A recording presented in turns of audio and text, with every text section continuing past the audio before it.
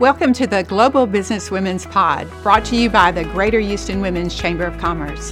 I am Susan Dyson and proud to be the CEO, President, and founder of the Chamber. Please join us for this empowering podcast every Thursday at 6 p.m. Honored to be able to present KARA Pelecky. She is the CIO, the Chief Information Officer at the American Bureau of Shipping. It's one of the world's leading ship classification organizations, leading marine and offshore innovation. KARA's career began in Houston with Ernst & Young Consulting, working on IT development and implementation projects in the energy and the chemicals industry. And after much success in this domain, she moved into senior leadership roles in the power generation and distribution environment within Exelon in Chicago. In 2013, her pivot, she took her and her family and they catapulted abroad, not to Paris, but she took the exceptional challenge to build and lead the multinational IT organization that established the first 4 nuclear power plants in the Gulf region in Abu Dhabi.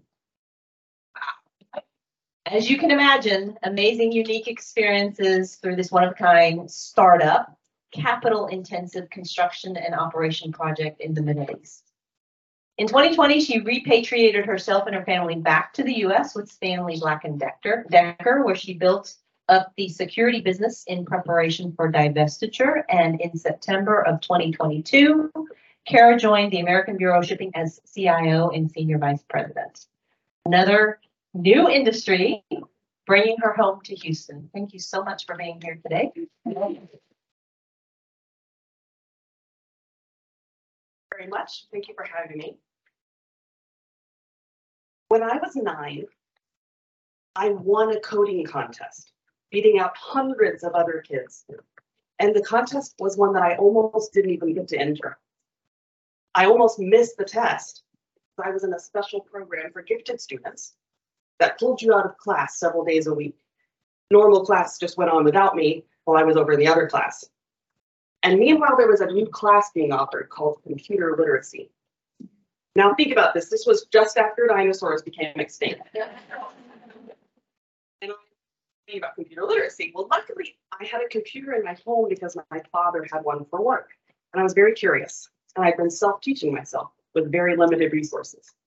Now, I lived 10 miles away from a city of 10,000 people. My resources were extremely limited. At best, maybe I had a magazine on the topic. So when I heard about this contest, I went and arranged with the teacher to take the test during recess. A test that I had missed all class time on. I arranged myself to go see it, but I felt like I knew the material. I felt like I could do this. And when I took the test, I did know a lot of the material, but some of it was completely foreign. And I was figuring it out literally on the spot.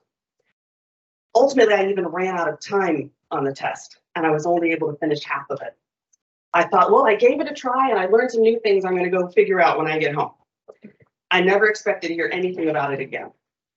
Yet a few weeks later, at the all-school award ceremony, my school was surprisingly large for being so rural, almost 1,000 kids. I was called up for this new award announced for computer literacy as the winner per the results of this test. Now, I am competitive and I really like to win. And I thought, there is no way it's me. I didn't even finish the test. How could this be? But it was me. And I was recognized in front of the whole school with the teacher commenting that I had done it all self-taught. Now that moment was really striking to me because I had shown mastery of something that I did just for personal enjoyment. I wasn't just taking a math test that my parents told me to do well on. I had done it just because I liked it. Right?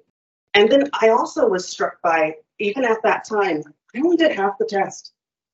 I was better than everybody else on this hard thing. I'm getting it, and they're not getting it. That was really striking to me at that moment. Now, flash forward to freshman cut year in orientation at Texas A&M. And they're discussing a relatively new major called business analytics, or BANA. And I'm like, this sounds like my major. I should do this. But they announced, those of you considering this degree, you should know less than 10% of you will be successful. Look to your left and look to your right and count that out. Less than 10% of you. And I thought that singularly drove me away. Like, I can't take the risk. I can't take the risk of going to college and getting my degree and not being successful. I can't take that risk. So I graduated 4 years later, magna cum laude, with a 3.8 GPA, including a certificate from their new business honors program with a degree in management. I regretted not taking that challenge ever since then, right? And because look at me now, talking to you as a leader in technology, that took the longest, hardest road to get there, right? So today I'm going to talk to you about taking that hard path, taking it professionally. I thought of calling this risky business. Music and maybe some sliding. And this topic came to me when I was recently telling some friends or some colleagues about my professional experiences, and you guys did it too. When you heard about what I did, you're like, wow, that's amazing, right? And I was realizing and telling my story, I was not conveying how freaking hard it was, right? How hard all these choices were. I was making it seem easy. But as the poem by Robert Frost says, I took the path less traveled by, and that has made all the difference.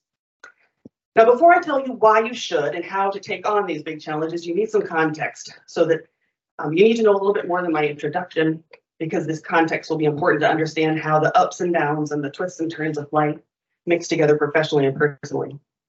So after graduation, I went into consulting and I learned to be a software developer on the job. But remember, I didn't have a programming degree. And at one time, my boss's boss asked my boss, how did she get this job? I was not a fast learner, but I rocked it once I got it. I enjoyed the work there, taking on more and more challenges, and I had my first and second child in that role. After much debate with my husband, that I will tell you about another time, I gave in and let him take on the role of stay-at-home dad. When my oldest daughter was 2, and my second child was 1 month old, my daughter had to have brain surgery to literally save her life. That was a very challenging point for us, and we ended up moving to Chicago. That meant that triggered I moved to Chicago, and I transferred within the consulting company I was working at to be closer to family that could help us. After 2 years in Chicago, traveling every week, and having my third baby, I made a move to Exelon, a major power generation distribution company that was 3 miles from my house. I saw it when I went to the movies. And I landed in their nuclear division. Another chance to take on the hardest topics and a very complex and safety conscious industry. I enjoyed 8 years there and a final 4th baby, but I was very ambitious. We mentioned the glass ceiling. I was ambitious and I didn't see a path upwards there. So I took on the biggest challenge yet, of quitting my job and moving my family to Abu Dhabi for my first CIO role, where I built the entire IT department for a newly constructed, in construction process, 4-unit nuclear power plant on the Arabian Gulf. After we as a family spent 7 happy years there, we wanted to come back to the US. I switched industries to work for Stanley Black & Decker, and I started my new job in the US and new to us, Indiana, on March 1st of 2020. You can imagine what my next 2 years were like. And recently, just in September of last year, with 2 kids on their own, 1 kid in college, and 1 college senior, I returned to Houston to begin my current role as CIO in another new industry, shipping. Lots of twists and turns professionally and personally. So, why should you take on the hardest roles? First of all, because you can. Looking back at my computer literacy award and subsequent derailment of my destiny, I had to work way harder to get back on track than if I just stayed on course in the first place. I had the skills, you have the skills. I was asked once in one of those psychological interviews that you do to prepare for your next leadership role, what would you do if you made a huge mistake? And my answer to that was, well, I would know that my intent was good. I would know that it was not from scandal or fraud. So I would just go from there and repair it.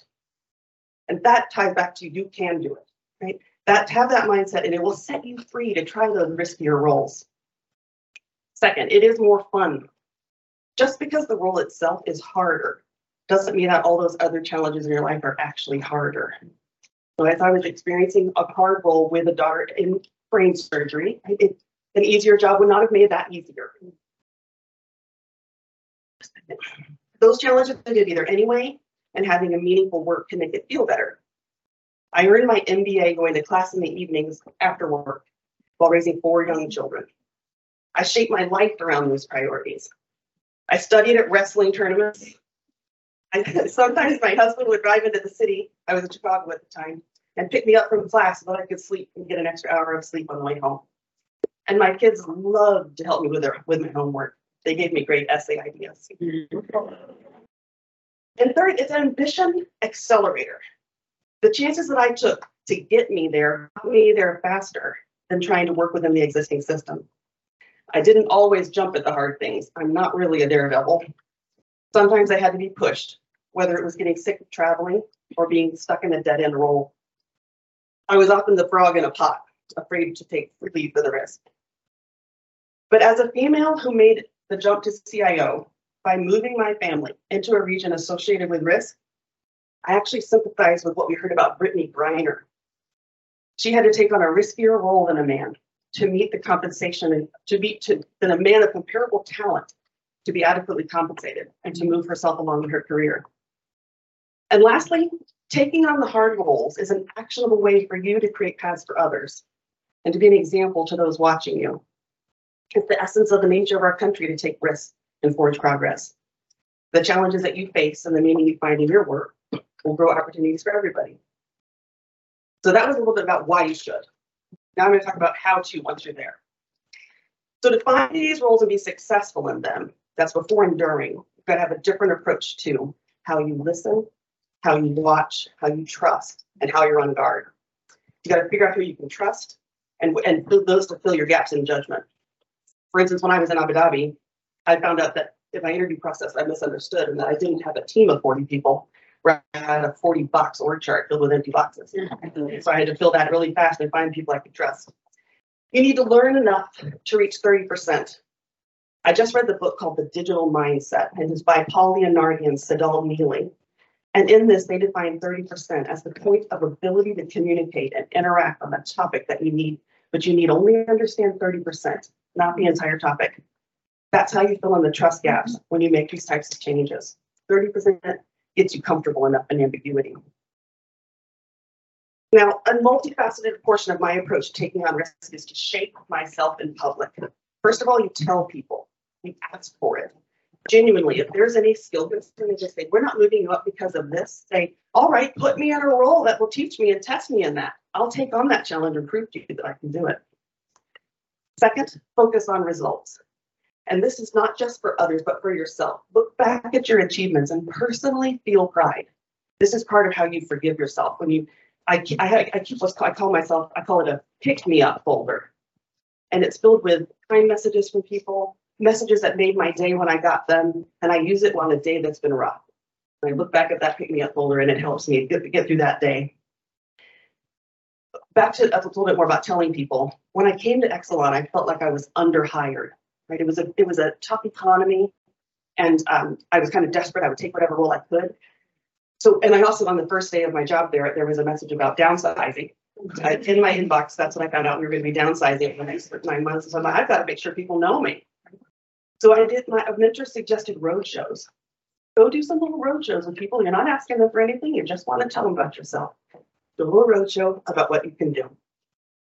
And shape your life. Shape your life around the role to get the most balance that you can. Hard roles are harder, but I can say from experience that they can be handled so as to not be harder than your life would have been with an easy role. Avoid looking at each day as a success or failure. And in your balance, look back at it as kind of like an 80-20 rule. How was that month? How was that year? Where am I uncomfortable in any direction? Each role will have flexible points. You can find those points and start to show the way for others even. Now, I could spend hours just describing all the roadblocks, the failures, and even fears experienced in my story, yet it has also been absolutely wonderful. I know that I am more complete for the challenges, and I look at my family, and I know that they are too. They're better for the challenges that I took on and the evolutionary process it took for me to achieve them. And I encourage you to take the road less traveled and take on some risky business. But I want to end with a funny story about perception and bias. So you recall that I mentioned my husband as a stay-at-home dad for our 4 children. And when my second child, a boy, who is now 22, went to kindergarten. He came home one day during the first week and eagerly greeted me after I came home from work. He had an update on his day. And he seemed like he had the biggest news for me, something that had come as just a shock to him. And he said, "Mom, did you know that in some families, the daddies work?" Thank you so much for joining us. We will see you again next Thursday at 6 p.m. For more information about the Chamber and our podcast, please visit us at ghwcc.org.